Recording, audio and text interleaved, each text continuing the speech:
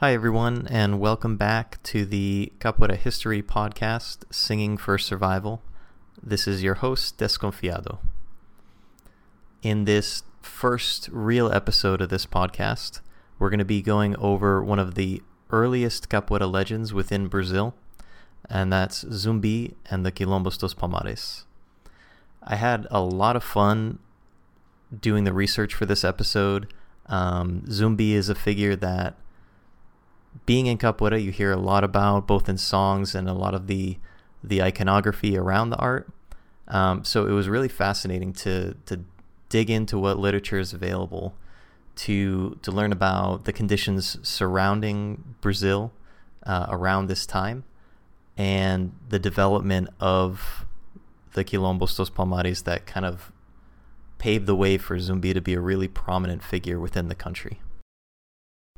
Zumbi is not, at least in most iterations, considered a capoeirista himself per se, but as we'll get into, a lot of the philosophies and fighting styles that he was using, developing, and teaching relate pretty closely to how we think about capoeira today. And as we get into that, it'll be really clear why Zumbi is considered one of the most important figures in capoeira history, and one of the most important symbols to capoeira today. So without further ado, Zumbi and the Quilombos dos Palmares. Lá pra Senzala eu não quero ir. Hoje eu vou me libertar. Vou lá pra capoeira. Vou encontrar Zumbi. Eu não posso ficar aqui. Lá pra Senzala eu não quero ir. Hoje eu vou me libertar. Vou lá pra capoeira. Vou encontrar Zumbi. To really understand Zumbi, we first have to talk about the Quilombos dos Palmares. Early Brazilian history is built entirely on the transatlantic slave trade. Starting in the early 1500s, African people were imported in huge numbers to support several different industries in Brazil. The specific industry that we're talking about varies a lot depending on the specific time frame we're looking at in Brazil. It varied from wood to coffee to sugar and gold even. But the details of all these industries, the work conditions around them, and why they were so important in Brazil are something we'll talk about in some later episodes. Much like in the US, the Africans brought to Brazil faced completely inhuman conditions, both in the way they were transported and the work conditions that they faced once they got to Brazil. And there's really a lot in that topic to cover, and it's something we will go into further later on. But a good illustrative example is life expectancy. So for some of the more extreme labor jobs, like in this case gold mining, the life expectancy for a slave brought over to Brazil was oftentimes less than 10 years, and that's pretty staggering to think about. And it's documented. You can see that the Portuguese who were bringing over these people had life expectancy as something they considered when they were planning out these industries in a really kind of detached and inhuman way. And it's very clear when you look at these things and when you read these records that they really saw these people as livestock. And it's very similar to the way that people thought about and treated the African slaves in both the United States and in the Caribbean. Due to the oppression that the African people found themselves in here in Brazil, many fought to escape from their captivity. And this is not unique to Brazil. It's something we see in both the United States as well as the Caribbean islands. where you see revolts, revolutions, and escapes. In Brazil, when the slaves would escape from the plantations, they would flee into the forests to establish small villages or refuges there. And again, like I keep drawing parallels, this is very similar to really all other parts of the African diaspora in the quote unquote New World, where you have essentially what you could call escaped slave villages. In the U.S. and several Caribbean islands, they were referred to as maroon towns, and in Brazil, they were called quilombos.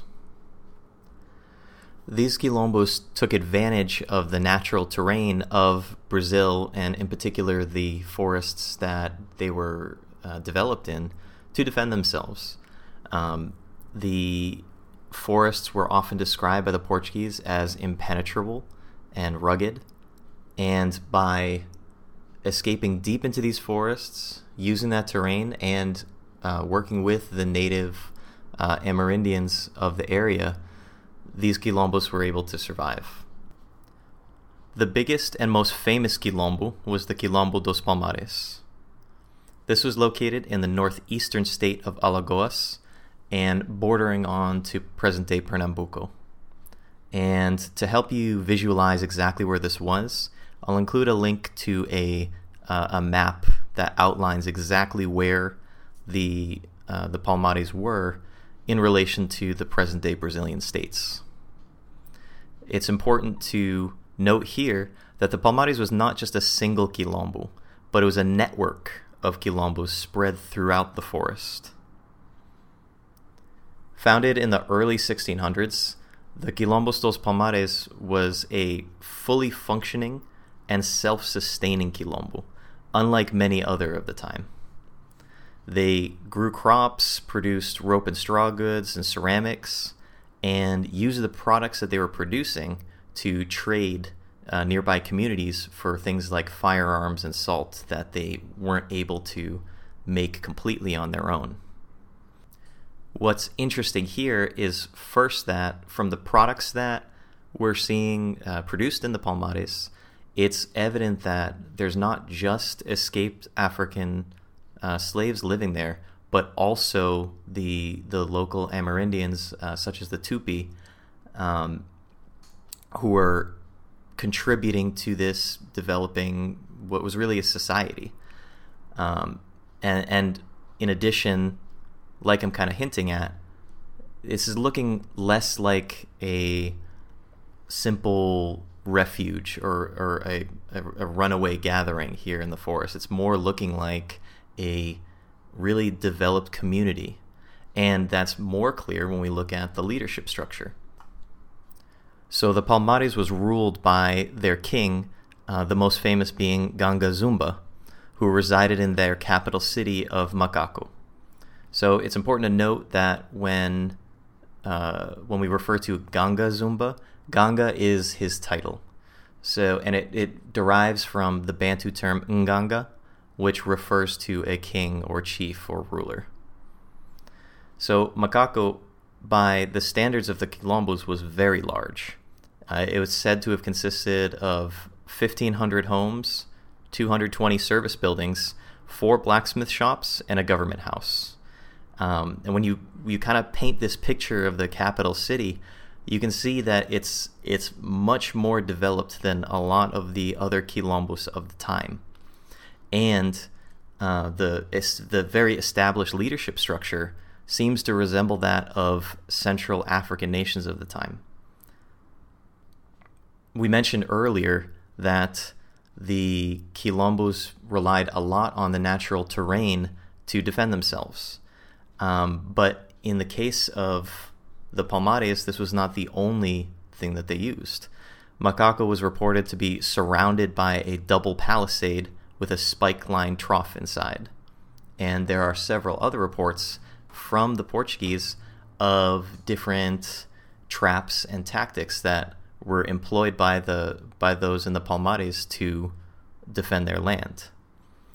And it's when you put all of these together, it's clear that the Palmares doesn't look like a refuge. It doesn't look like a hideout. It looks like its own separate city-state within Brazil. Even in the way that it, relates to other communities. It had established trade. It had a very well-defined leadership structure. It had a well-established capital city and a network of other quilombos around supporting it. So this is different. This is extremely different than the way that other quilombos of the time worked. It was why the Quilombos dos Palmares was so powerful and why it was so important as a symbol of resistance. So in this setting rises to prominence Zumbi. So Zumbi's exact origin is not very clear. There are conflicting stories. Some say that he was born in the Quilombos dos Palmares, and others say that he was an African king sold into slavery who then escaped to the Palmares. But whatever his origin, Zumbi became the sergeant of arms at the Palmares under the king Ganga Zumba.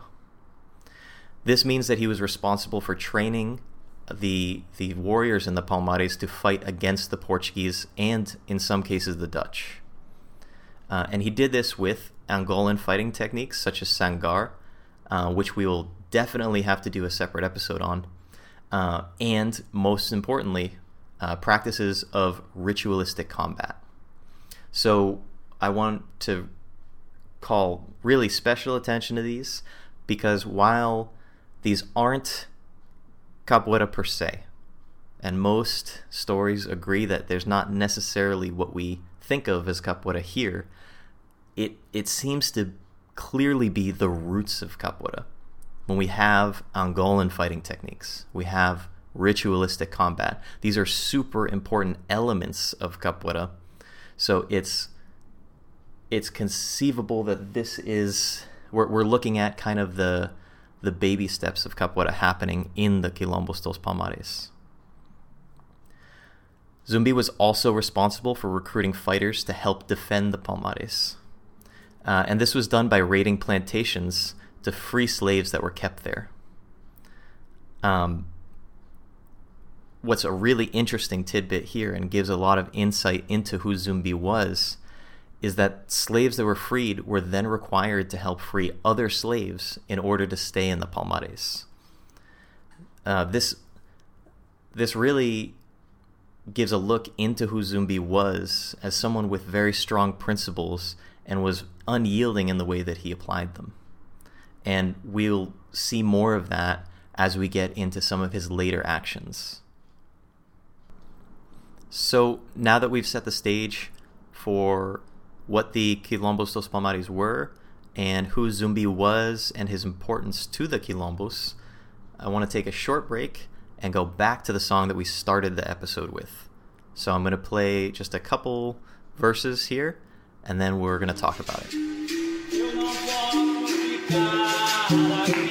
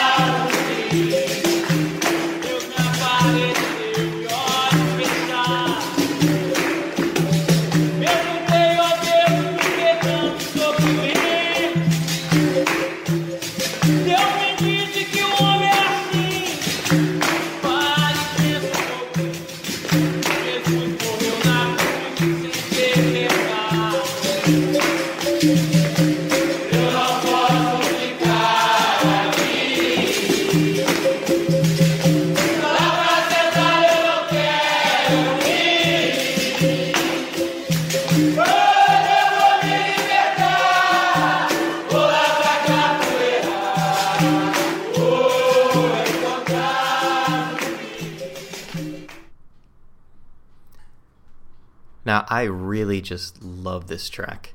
And first, just because of the energy behind it, the passion of the lead singer, the rest of the chorus there, you really feel a lot when you listen to a track like this. And more than that, once we take it a step further, the lyrics are really deep and powerful, and they talk a lot about the conditions of slavery, the search for liberty, which is just central to Capoeira philosophy and the attitudes around resistance within Capoeira. And there's so much material in this song. There's so many different verses that have really a lot to say. We could spend a whole episode unpacking all of this. But just to stay focused on our topic at hand, I just want to briefly talk about the chorus here. So the chorus starts, Eu não posso ficar aqui, I can't stay here. Lá pra senzala eu não quero ir. I don't want to go to the senzala, which is the slave quarters. Hoje eu vou me libertar. Today I'm going to free myself, to liberate myself. Vou lá pra capoeira. I'm going there for capoeira. Vou encontrar Zumbi. I'm going to find Zumbi, to meet Zumbi. So this is clearly, from the perspective of a slave who is reaching the point where he needs his liberation. He needs to free himself. He can't go back. He can't go and stay in the senzala, in the conditions of his enslavement. So he's going to escape to find Zumbi and to find Capoeira. Zumbi being this symbol of resistance, this symbol of escape. I think it's interesting that the person who wrote this song put, I'm going to find Capoeira and to find Zumbi. And I think there's a potential double meaning here that gets a little bit to the origins of even the word Capoeira. So there's a lot of debate on where the word Capoeira comes from, but one of the ideas, one of the theories is it comes from a Tupi word, which is actually capoeira, which refers to they call depleted forest or slash and burned forest, which is a clearing technique that the Tupi used in creating and defending their settlements in the forest. And it was something that was seen used in the quilombos. Normally, the quilombo was surrounded by an area of slash and burn forest, which made it easier to defend. So, what you could say is that these quilombos were surrounded by capoeira in the Tupi sense. So, in this song, saying I'm going to find Zumbi and find capoeira, you find capoeira by going to the quilombo because you have to pass through it. And in addition, we consider Zumbi at the roots of capoeira. So I think it's an interesting, potential double meaning here that is you often find in capoeira music. And I just wanted to kind of throw that out there just to make you think about it a little bit. But with that, enough about this song for now. I'll end the episode just playing out the rest of this track just because I love it so much and I feel like it's really worth listening to. But now, back to our story on Zumbi. So at this point in our story, we are in the mid to later 1600s, where Ganga Zumba is the king of the Palmares and Zumbi is the sergeant of arms. So at this point, the Quilombos dos Palmares has existed for decades. Like I said before, it was founded in the early 1600s. So the Portuguese were not exactly content with allowing the Palmares to exist on its own.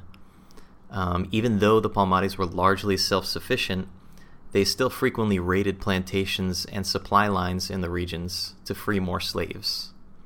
But I think more importantly was because of the success of the Palmares, because of how long it had lasted, how large it was, and how well developed the community and society in it was a very important symbolic threat to Portuguese rule. Like I was talking about before, we can kind of consider the Palmares almost an independent city-state. And that was encouraging more and more revolution within the enslaved community under the Portuguese. Like I said earlier, at this point, the Palmares had survived for several decades, and it wasn't for lack of trying from the Portuguese. More Portuguese soldiers were used trying to destroy the Palmares than were used in a war with the Dutch over some of that Brazilian territory, and with really almost no success. The Palmares were able to resist the Portuguese so well because of a combination of their various fighting and defensive techniques. We already talked about the terrain of the forests being described as impenetrable by the Portuguese, but kind of coexisting with the forest terrain itself was also disease and insects that the Portuguese and Dutch people were especially susceptible to. In addition to that, the tactics of the Palmarinos were very effective against the Portuguese, and were seen to parallel those of Central African tribes of the time. They favored sabotage, clever traps, attacks against supply lines to destabilize and prevent the advance of the Portuguese armies. On top of that, they had spies in nearby towns and plantations who would warn of Portuguese plans, making it very hard to surprise the Palmares. And probably most importantly, the combat fronts were extremely fluid. A common tactic of the Palmares was to abandon a quilombo that was being advanced upon and retreat farther into the forest. This, in particular, was a very well-known Central African tactic, and one that I feel relates closely to the capoeira principle of Nagasa. Nagasa can be seen as denying your opponent, and I've heard it described as denying one's body to the blow of an attacker. And this kind of tactic seems really congruent with that principle, where you are just not being where your attacker shows up. You're not being there when the blow falls, which is a really core capoeira principle, which is, again, why I want to reiterate, it feels that a lot of the philosophies of more modern-day capoeira are present here in the tactics of the quilombos. So it's kind of easy to see where the roots of the modern art lie here. So because of the effectiveness of the Palmares in pushing back the Portuguese, there was a kind of stalemate between the two for several decades. And this lasted all the way up into the 1690s, when we see a change with the arrival of Domingos Jorge Velho. Velho was a Bandeirantes captain who commanded a large group of enslaved Amerindian warriors. Bandeirantes were explorers and slavers who primarily sought to enslave the local population of Amerindians for their knowledge of the Brazilian terrain and the forests. They often used these people to hunt down escaped slaves and go after a lot of the quilombos because they knew the terrain and they were familiar with the tactics of the quilombos themselves. So this gave a distinct advantage over the current Portuguese forces due to the knowledge that not only Velho had, but his band of Amerindian warriors that he had captured. And with this knowledge and skill, Velho was able to make significant progress against the forces of the Palmares. Fearing for the defeat of his kingdom, Ganga Zumba made a peace deal with the Portuguese to try to end the fighting. In this deal, he had promised to return all fugitive slaves to their owners in exchange for allowing the Quilombos dos Palmares to exist. It's a little unclear as to why Ganga Zumba would have made this deal, because it was well known at this point that the Portuguese were rather untrustworthy in these kinds of dealings that they would make with native populations and the African populations as well. But regardless, the deal was made. And this deal enraged Zumbi. He certainly didn't trust the Portuguese because of these reasons that I listed, and he refused to accept the concession of returning the Palmarinos to slavery. So Zumbi staged a revolt, killed Ganga Zumba with poison tea, and in doing so became the new king himself. And this is where we start to see Zumbi referred to as Ganga Zumbi, Ganga being that honorific Bantu word for king, which is why a lot of songs and iconography of Zumbi refer to him as Ganga Zumbi. And as his first act, Zumbi destroyed the peace deal, and fighting with the Portuguese resumed. The Palmares fought valiantly against the Portuguese. However, Velho's forces were able to be constantly resupplied by nearby settlements, giving them near limitless resources with which to wear down the Palmares. Still, it took 2 full years for all of Zumbi's forces to be pushed back to a single position.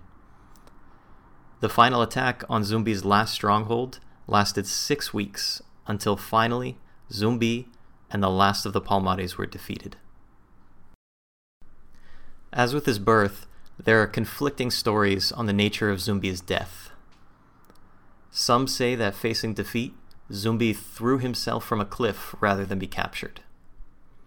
Others claim that he was captured and beheaded and his head put on display. But whatever the case, Zumbi died a hero and a legend. And his legend has lived on long after his death, with Zumbi being considered the first honorary capoeirista and continuing to appear in both capoeira iconography and songs through the modern day. And it's easy to see why Zumbi is so important to capoeira culture, even though, by most accounts, he was likely not a capoeirista per se. Zumbi represents one of the largest and most successful resistances to the Portuguese throughout the early history of Brazil. He himself was a great warrior and was responsible for recruiting and training other warriors, making him a very literal symbol of the fight against oppression. But the quality of Zumbi that I want to really emphasize is his unyielding principles and sense of justice. And we can see this in his requirement of newly freed slaves to help free other slaves, and also in his revolt against Ganga Zumba and the concessions that were made to the Portuguese. For all of these reasons, Zumbi will continue to be one of the most important legends in capoeira and Afro-Brazilian history, and we can learn a lot by remembering his life and his actions. And on top of all that, what I think is really interesting when looking back at this history and the history of the Palmares are the seeds of capoeira. We have a lot of principles of capoeira that exist in the principles of their fighting techniques and their defensive tactics. And when we talk about soft power is a really important one. Ritualistic combat is a super important one. And it's clear that even though at that time there's most likely not what we consider modern day capoeira, there are pieces of it. You can see it being brought together. And I think that's one of the most interesting parts of walking through the history of Brazil, especially looking from the lens of a capoeirista, because you can see all of these little elements start to appear in different things. And as we walk through the other stories of different people and different songs, we're going to see a lot more of that.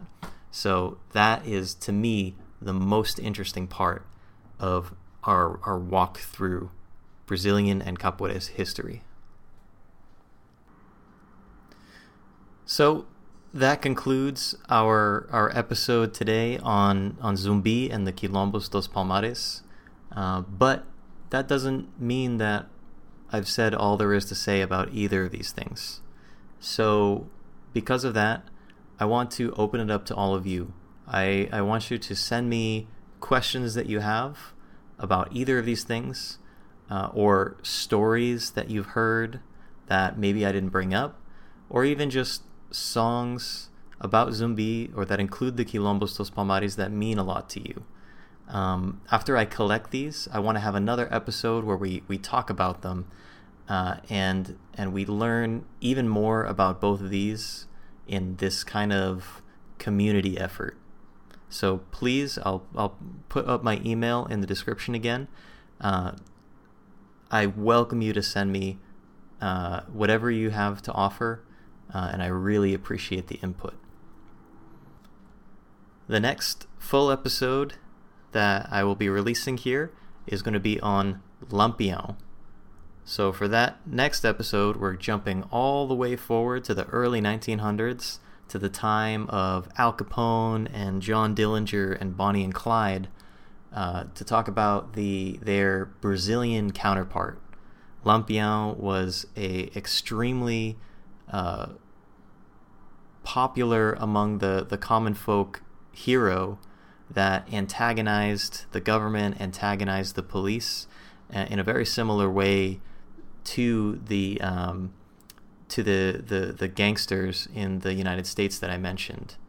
And I like to think of him as like a capoeira comic book hero, or even more specifically, a capoeira combination of, say, Batman and Robin Hood.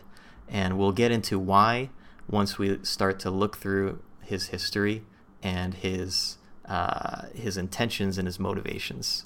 I think Lampião is really interesting to get into because he's more recent, so there's a lot more existing literature on him and even photos. So I hope that you'll join me in that. And with that, until next time, I hope you all tune in, and I'll leave you with the rest of the song that we talked about earlier. Thank you, everyone.